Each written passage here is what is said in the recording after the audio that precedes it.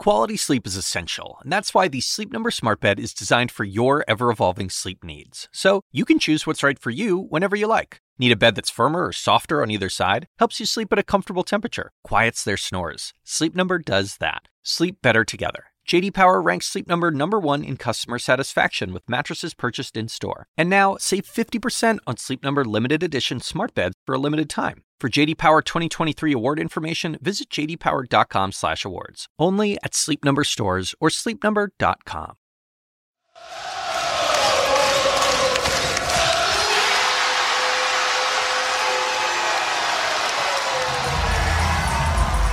College sports are a multi-billion-dollar industry. Every year, teams sign TV deals worth hundreds of millions of dollars.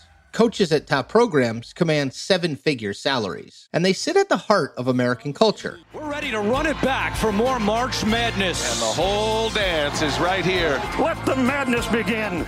No one wants to miss out on the Cinderella story of a 15 seed cruising their way into the Sweet 16. It's March! Expect the unexpected! Everybody wants the bragging rights or the cash they'll get for winning their office pool.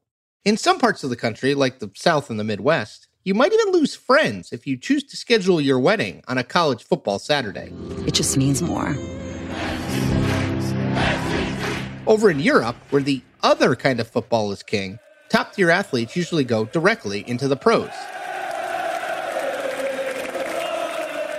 In the United States, however, most athletes, at least right now, will play at the college level for at least a season or two. Controversially, they do a lot of that work unpaid. And a lot of those unpaid athletes are people of color. Some argue the college game is a rite of passage, and it's undeniably a big part of our sports system for fans and athletes alike. And what is the glue at the center of this whole system? Who is setting the rules and standards for the hundreds of thousands of athletes who play at the college level in America every year? The National Collegiate Athletic Association, better known as the NCAA. So what if the NCAA didn't exist? I'm Chris Cillizza, and you're listening to Downside Up, a CNN podcast that searches for answers to unexpected what-if questions. This week, we're examining how American sports and American athletes might look extremely different if the NCAA just didn't exist. So join us as we turn our sports world downside up.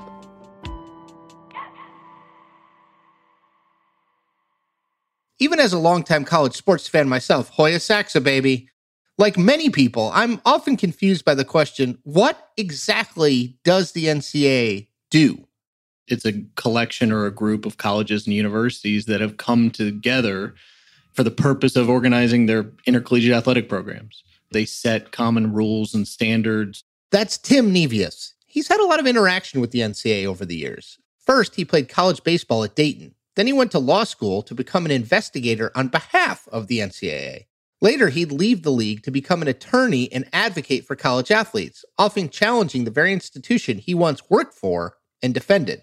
They also organized the national championship in most sports, with the notable exception of high-level college football. Seems pretty simple, right? College sports have been around since the 1850s when Harvard and Yale first competed against each other in rowing. Yes, rowing. Sports were baked into the American ideals of higher education from very early on. You know, intercollege sports in the United States is intended to be based on the Greek ideals of mind, body, and spirit. That if you incorporate athletics into the education experience of students, that it's going to enhance their ability to develop as young people. In the early 1900s, team sports like football were really starting to spread, and the participating colleges and universities got together to create the rule-making governing body that would become the NCAA. Today, there are more than 1,100 schools included in the NCAA. We could go down a few more complicated rabbit holes because those schools are then subdivided into divisions and conferences. The biggest conferences are names you probably have heard of, like the ACC, the SEC, and the Big Ten.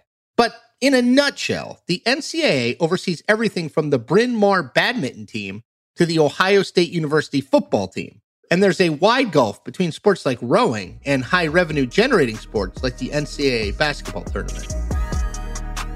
At the highest levels of football and men's basketball in particular, their experience is so much more similar to that of a professional athlete than it is of a fellow college athlete in a lower division, a different conference, or a different sport. And most people can recognize that. And the fact that the collegiate stadiums pack more fans in than the pro stadiums, they find baffling, especially when you let them know none of these players are paid for their participation in this game that you're watching. In 1939, the first college football game was broadcast on TV. In fact, it was the first sporting event of any type to be broadcast live. The first NFL game would be broadcast later that same year. And as TV became a more and more popular medium, TV networks were willing to pay huge amounts to air marquee football and basketball games. That created an imbalance in the NCAA's mission. An organization designed to protect players in competition morphed over time into a revenue-generating behemoth. We often lose track of the fact that what we're talking about is, at least at the highest levels, a multi-billion-dollar entertainment industry that is embedded in our institutions of higher education. Those institutions exist for the purpose of educating, promoting, developing, and protecting young people. But when it comes to the highest level of college sports, the commercial incentives get in the way of those missions very frequently. As more and more money was created by college sports, it became clear that of all the rules the NCAA was built to enforce, the most important was regulating who could make money off athletics and who could not. I was a college sports investigator. The charge was to try to set a level playing field by investigating violations of NCAA rules, which largely relate to not paying the players. Most commonly, the larger, more prominent types of violations that we hear about are those that violate these principles of so-called, quote-unquote, amateurism. The violations usually were payments to the players, either while they are high school athletes being recruited to a particular college, or while they're in college and receiving what are known as extra benefits, things beyond what they're allowed to receive. So what is it like for athletes to navigate all of these NCAA rules? Brittany Collins is a professional tennis player who played college tennis at the University of Massachusetts. Even as a teenager, she was worried about potential NCAA violations. It is difficult to understand the entire length of the rule book. So the only things that I really knew was that you had to be like a junior at a certain date where you could really start communicating with coaches. I believe I went to my first recruiting tournament to have coaches come and watch you. And I think I was underage at that point. I remember coaches kind of talking out loud, like near my dad, not essentially to my dad or to me, but just talking kind of loudly. And I was like, Dad, just be careful. Like, I don't want to get in trouble or anything. I don't know if it's a setup or it turned out to be like they really just were interested in me. But I learned, I guess, even then that the rules were really strict and that people would kind of skirt around as best as they could to work with the system. The NCAA had evolved into a system where coaches and recruiters tried to bend or sometimes flat out break the rules. After all, their jobs and salaries are on the line. Caught in the middle are athletes just trying to find a path to college or a path to the pros.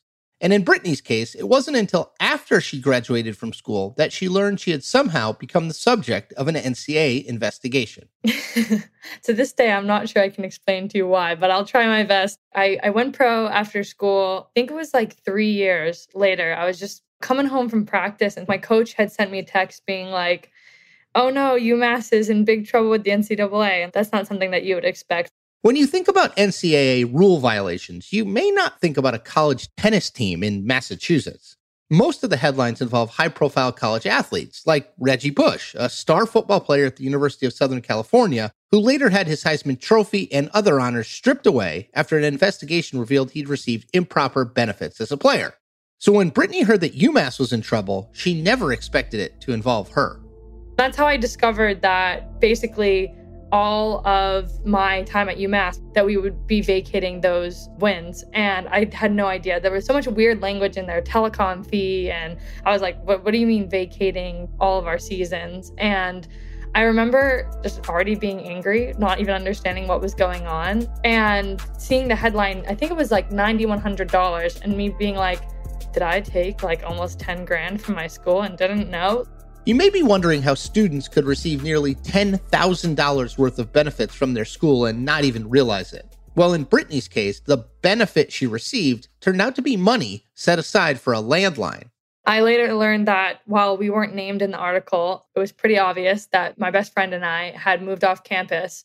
And it was like the smallest clerical admin error possible. Like they literally just forgot to check a box that we moved off campus.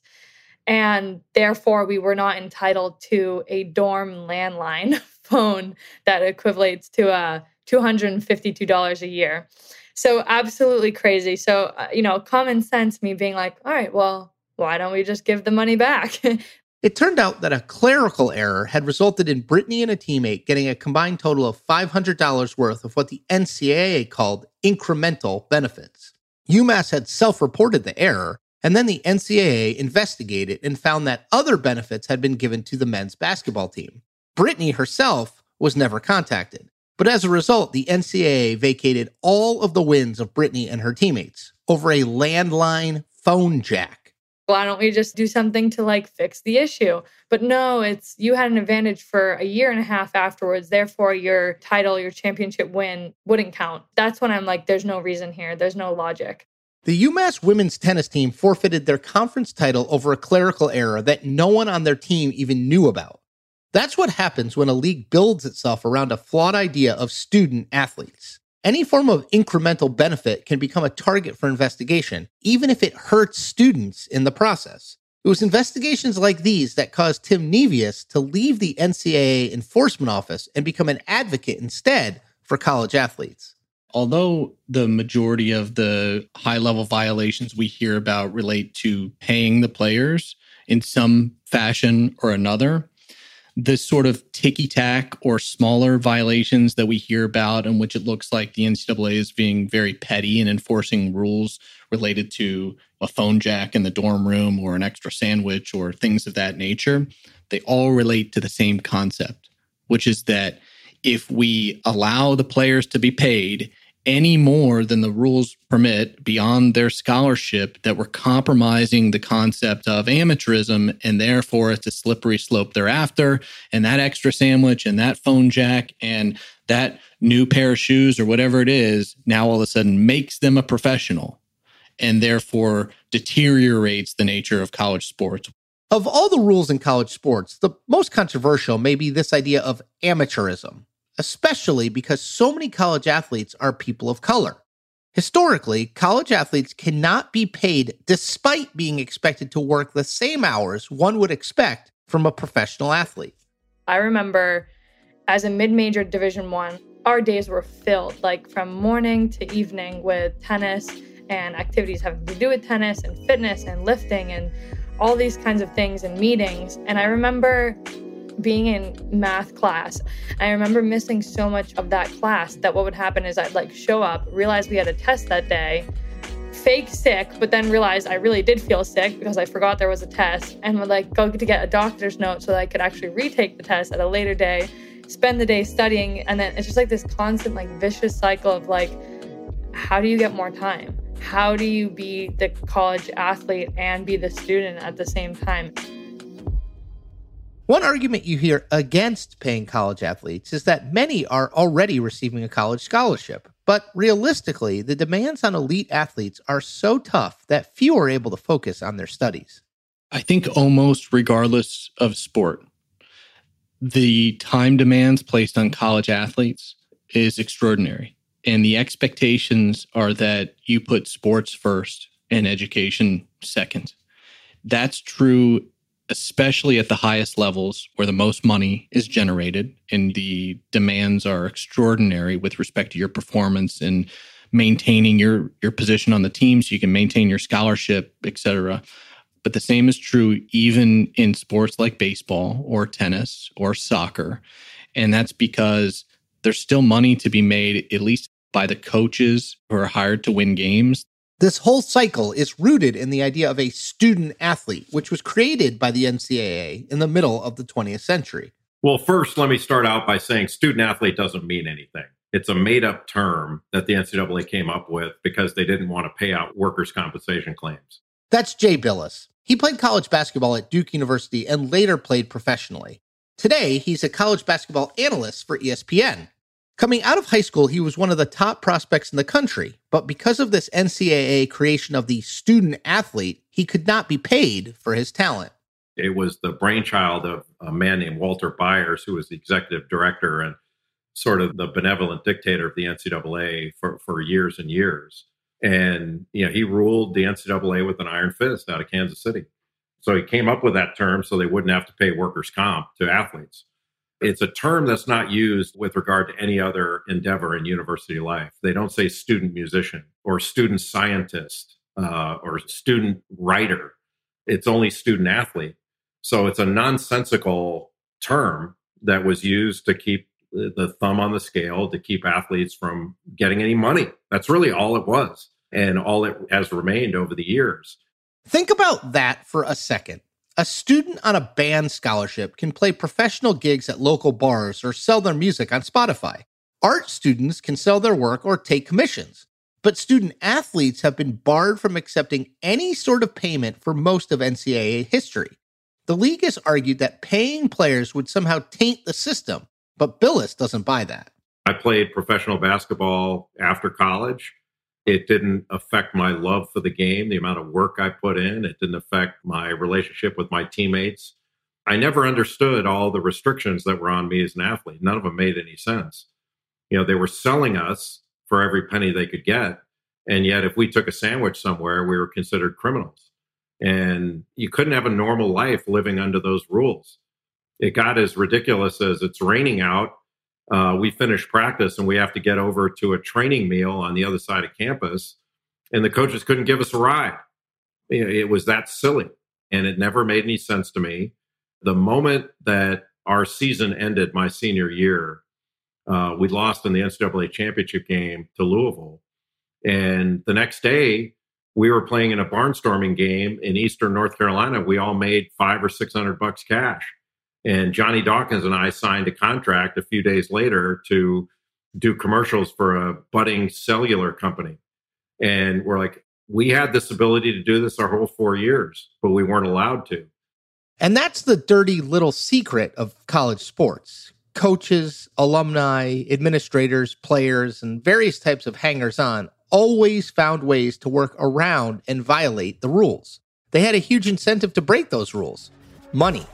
Since that first college football game had aired, the NCAA had controlled who could and could not be on TV. The league restricted how many games would be televised each week and how often college teams could appear in those games. And in 1984, Walter Byers and the NCAA lost a Supreme Court case that led to an even bigger flood of money flowing into college sports. Walter Byers, the benevolent dictator, in the NCAA's infinite wisdom back then, they decided that they were going to tell the universities how often they could be on television because they wanted to protect gate receipts. And the thought was the more television exposure, the less people would want to actually go to games. They would just sit in their living room and watch the games, and gate receipts would go down. They didn't fathom how much money was in media rights. And so all of a sudden, after 1984, the conferences, it took them a couple years to figure it out, but they figured it out. The conferences could go out and market their own media rights and sell their own media rights. Until that Supreme Court ruling, the NCAA had negotiated directly with the networks. Had the NCAA not existed and controlled TV rights, then more games may have been televised sooner. But with that 1984 ruling, the Supreme Court opened up a path for conferences like the SEC and the Big Ten to negotiate with TV networks directly. Now, all of a sudden, you had gigantic media rights deals being done by the conferences that were outside of the NCAA's bank account, and coaching salaries went through the roof. Facilities are being built. Now, all of a sudden, athletic departments are flush with cash, and they're spending it without regard to the athlete. Now, the athlete would benefit tangentially from it because they have nicer facilities and all that stuff, which they use to attract players in recruiting. And for nearly 4 decades, this was the way the system worked. NCAA executives, coaches, university administrators, and just about everyone else got rich off of a system that involved unpaid, predominantly black and brown athletes. The system got so glaringly bad that in 2021, there was another Supreme Court ruling against the NCAA, and this one was unanimous. You know how hard it is to get the 9 justices to all agree on something these days? Yeah. The court basically said that college athletes had the right to make money off of their own name, image, and likeness, opening up the door for sponsorship deals. So now, when a star quarterback at the University of Alabama wins a Heisman Trophy, he can show up in a Dr. Pepper commercial. Hey, go State. You replaced me with star quarterback Bryce Young? We could never replace you. Here's your Dr. Pepper, Mom. Mom? Suddenly, college athletes could make cash from appearing in TV commercials or by selling their autographs. Superstar college athletes can make millions of dollars in sponsorships. Without the NCAA's student-athlete rules, a system for college athletes to make money may have developed a whole lot sooner. But Tim Nevius believes that players should also be compensated for the value that they bring to their schools. What I'd like to see is more consideration given to the fact that the system and the set of rules is inequitable to begin with. In any other industry, these restrictions would be illegal, and you could earn money on the basis of the value that you bring to your organization, your company, your entity, your school in this case. There's effectively 2 buckets here with name, image, and likeness, third-party brand endorsement deals, and another one related to the relationship between the school and the players, whether the schools can pay the players for their participation in athletics. So in changing the rules to allow for name, image, and likeness, you've given back the athletes a right that all of us all already enjoy and is protected under state law. But you're still not addressing the relationship from an economic standpoint between the schools and the players, in which the schools may want to and have a lot of incentive to pay the players to recruit them, just like Microsoft and Apple and Google might recruit software engineers to their companies. The NCAA started out as a group of colleges coming together to decide on rules that would govern college sports. But as TV deals, merchandise sales, and ticket sales have turned college sports into a money-making endeavor, the NCAA evolved into an organization that helps steer where that money went. But one question continues to gnaw at me. It's this. Can the same organization really oversee a multi-billion-dollar entertainment empire while also regulating sports like field hockey or water polo? For some students, sports are a path to attending college or to add an extracurricular activity to their studies. For others, college sports are a stepping stone to professional athletics. Can the NCAA effectively run both? After the break, we'll discuss what sports could look like if the NCAA just didn't exist. This podcast is supported by Sleep Number.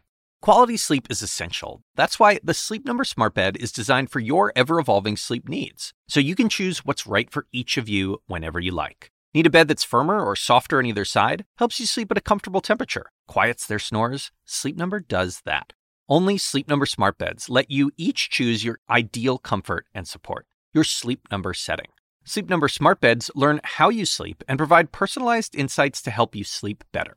All Sleep Number Smart Beds feature cooling, pressure-relieving comfort layers for soothing sleep throughout the night. Temperature-balancing bedding is designed to move heat and moisture away when you're hot.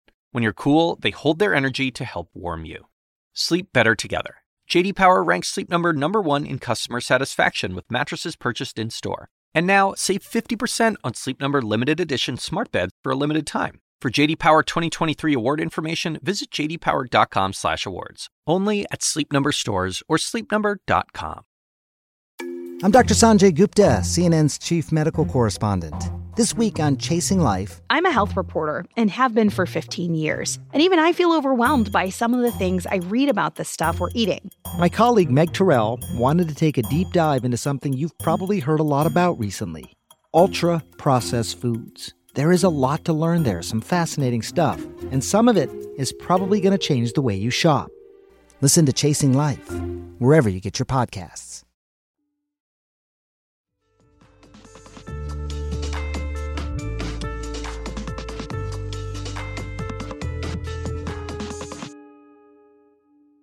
Welcome back to Downside Up. I'm Chris Cillizza. Today I'm trying to understand what sports in America might look like without the NCAA. For most of the last century, the NCAA has controlled the flow of money in sports. They've determined what games would be shown on TV and who got paid and how much they got paid. But 2 recent Supreme Court decisions changed all that. Now teams and major conferences like the SEC and ACC can negotiate with the networks for broadcast and streaming rights, and athletes can make money through endorsement deals. ESPN broadcaster Jay Bilas believes all of these factors are reducing the overall influence of the NCAA in sports. The relevancy and power of the NCAA is diminished right now, and it's going to be further diminished in the future. And what I would point to, Chris, is, when you and I were both younger, the AAU, the American Athletic Association, was the most powerful amateur sports association on the planet. They used to choose the Olympic team, and no longer is that the case. Now they run summer basketball tournaments, and that's it. And I think that's a way to look at the NCAA, that it's going to be diminished over time. There's too much money in the game. It's pro sports, and you're going to see the conferences become more powerful. Do they split off and start their own thing? All the big shots, that's a possibility. But I think you're unlikely to see it as long as the NCAA tournament remains such a hot property. We're already seeing conferences start to accumulate power in the country's most lucrative college sport, college football. Paul Feinbaum is one of the most recognizable voices in sports media. He began his career as an investigative journalist before creating one of the most popular radio sports shows, The Paul Feinbaum Show. And he thinks the NCAA is losing its power to the 5 biggest college football conferences, the ones that include teams like Alabama, Michigan, and Ohio State. About 10 years ago, the Power 5 commissioners, that's the Big Ten, the ACC, the Big 12, the SEC, and the Pac-12, came up with an autonomy plan where they basically have moved all the power. But the 5 conference commissioners, when they meet, it reminds me, I'll go old school here, it reminds me of the 5 families of New York. I want you to arrange a meeting with the heads of the 5 families. Get the Gambinos over here, then you got the Staten Island boys, and we'll let the guys come in from Philly and the Midwest. And that's really what they are. They control the entire sport. Paul believes the NCAA served its purpose. It was important early on to have a rule structure in place. But once the Supreme Court ruled that the NCAA could not control the TV appearance of colleges, then the major conferences became the ones signing the big deals with TV networks and creating their own tournaments. The moment TV deals entered the equation, the most powerful governing body in sports wasn't the NCAA. It was ESPN.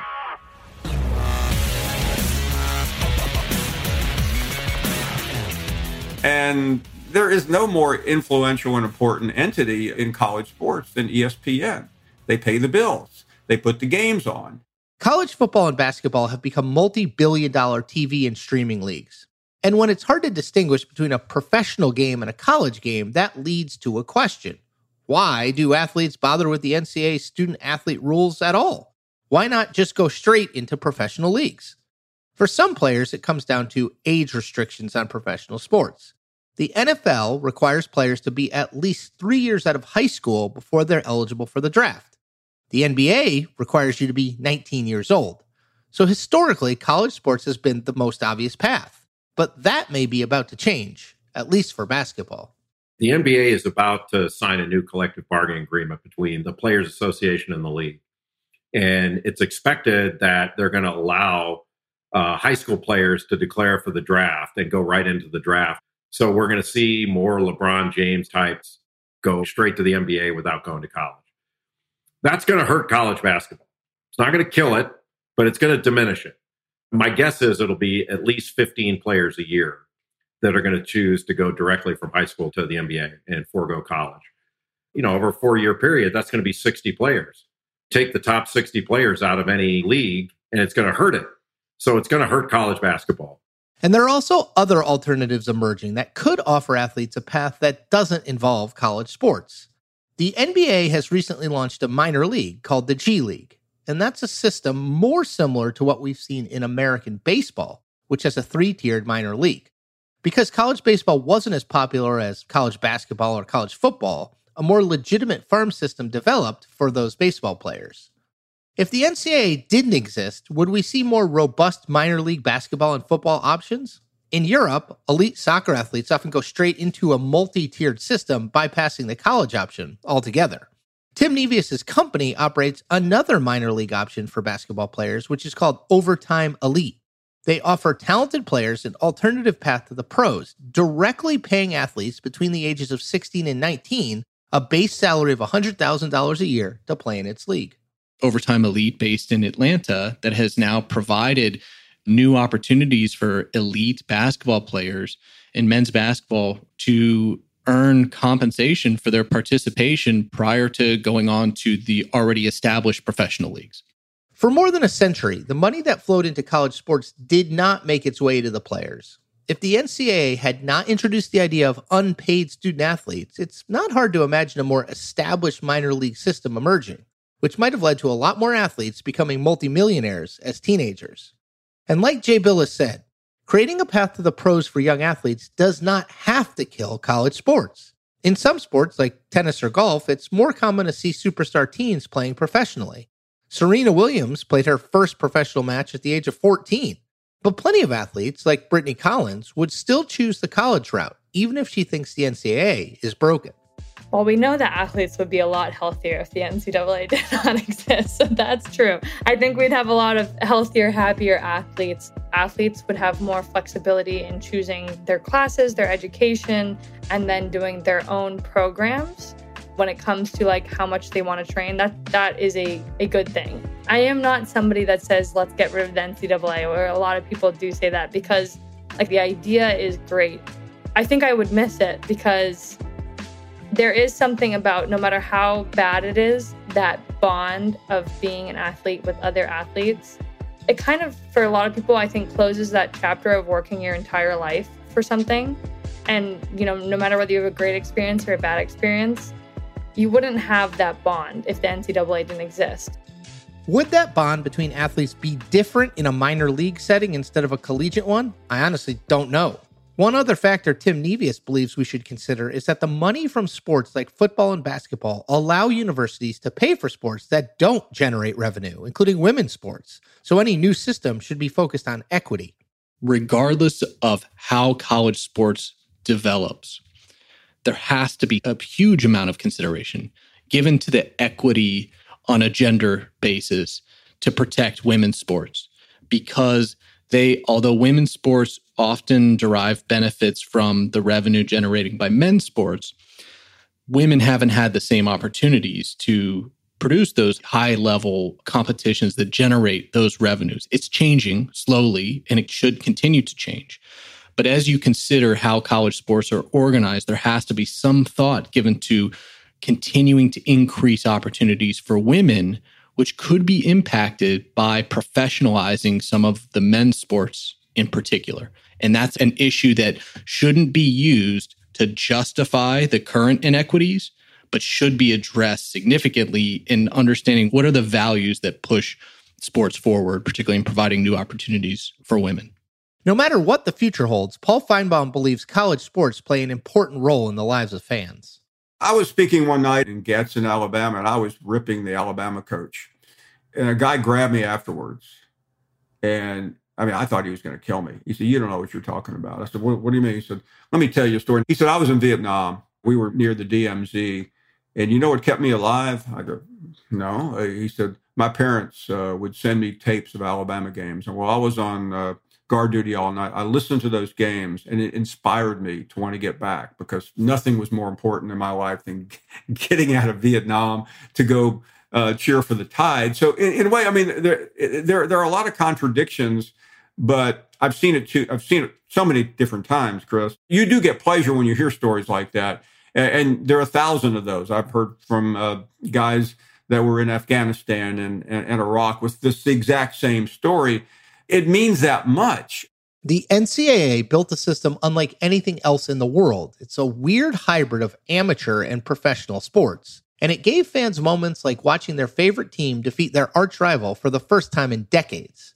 For all of its flaws, when the NCAA first came together at the dawn of the 20th century, it built a system that would eventually inspire fandom so fervent that it would give some fans something to live for. It offered a pathway to college for thousands of athletes, even as it denied those athletes compensation for their labor. Maybe some other governing body would have worked better in its place. Maybe even more college sports would be on TV. Maybe more teenagers would go straight into the pros. But for 100 years, the NCAA shaped the course of amateur athletics. The Assignment with me, Audie Cornish. Celebrities of all kinds are speaking publicly about their therapeutic trips, so to speak. It turns out there is a burgeoning industry ready to serve the new influx of people who find themselves turning away from traditional mental health therapy. The gap between what we know and what we don't about psychedelic therapy. Listen to The Assignment with me, Audie Cornish, on your favorite podcast app.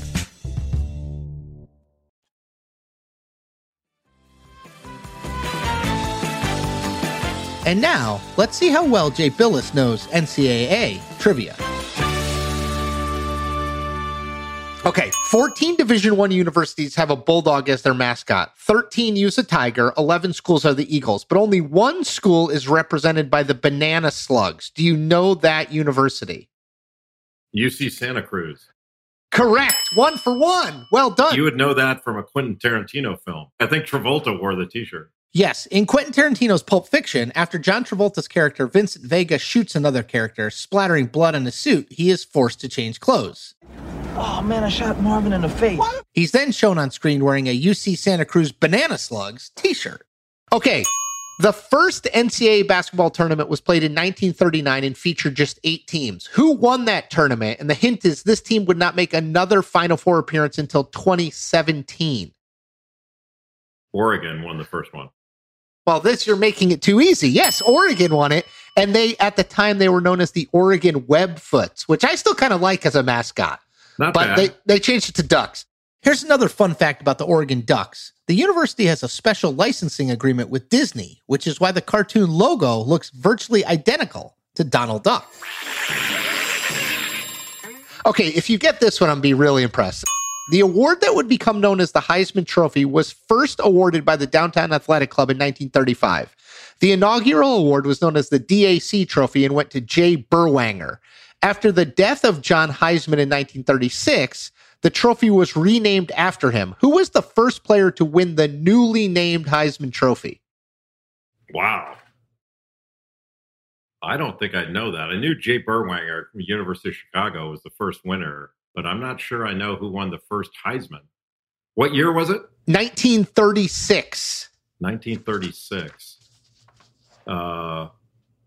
Wasn't Red Grange, was it? No, but that's who I would have guessed too. It was Larry Kelly. And talk about, so University of Chicago wins the first one and Yale University wins the first Heisman. So great landscape back then. Yes. Okay. Well, I have a feeling you're going to get this one. Okay. Question 4. In December 2020, the coach of Stanford's women's basketball team became the winningest coach in women's college basketball history, passing a longtime coach from the University of Tennessee. Name either coach. I can name them both. Tara Vanderveer and Pat Summitt. Nailed it. God, it's on fire. Okay. Last one. I love this one. One of the two teams to play in the first ever 9-man college baseball game under current rules is also the team with the most wins in college baseball history. At 4,551 wins, this college, based in the Bronx, has nearly 1,000 more wins than the second team on the all-time list, which is Texas. What is that school based in the Bronx? Based in the Bronx? Was that St. John's? Fordham. The Fordham Rams. They have the most college baseball wins in history. Isn't that wild? Okay, pretty damn good by you. We can't help but be drawn to the Cinderella story, the idea of an underdog knocking off a powerhouse. Those stories are harder to find in professional sports, but in a league of 1,100 college teams, the next upset may be just around the corner. The NCAA built itself into a billion-dollar empire, but by building itself on the backs of unpaid athletes, it may have also put itself on the path to obsolescence. We love our sports, and if the NCAA does dwindle, something new may emerge in its place. We'll have to wait and see whether the alternatives are any better, but I'm sure it will tap into the best and worst of all of us sports fans. Thank you to Tim Nevius, Brittany Collins, Jay Billis, and Paul Feinbaum for joining us today. Let me know your thoughts about the NCAA and college sports by tweeting me at Chris, CILLIZZA. And if you've got ideas for future topics, send those to me there too. Also, if you like our show, share it with your friends and make sure you rate, review, and subscribe. Next time on Downside Up, what if sneaker culture didn't exist? When you realize that there are tens of thousands of people that get to work on different aspects of what footwear and the sneaker culture really is and how it moves as a whole, it's really an awesome thing to have. Downside Up is hosted by me, Chris Cillizza. It's a production of CNN in collaboration with Pod People. At CNN, our producer is Lori Gallaretta, and our executive producer is Abby Fentress-Swanson. Alexander McCall leads audience strategy for the show. Tamika Balance-Kalasny is our production manager, and Jameis Andrist and Nicole Pesaru designed our artwork. The team from Pod People includes Rachel King, Matt Sav, Amy Machado, John Hammondtree, Madison Lusby, Regina DeHeer, and Morgan Foose. Theme and original music composed by Casey Holford. Additional music came from Epidemic Sound. Special thanks to Lindsay Abrams, Fuzz Hogan, Drew Schenkman, Lisa Namaro, John Dianora, Katie Hinman, Robert Mathers, and Serena Singh.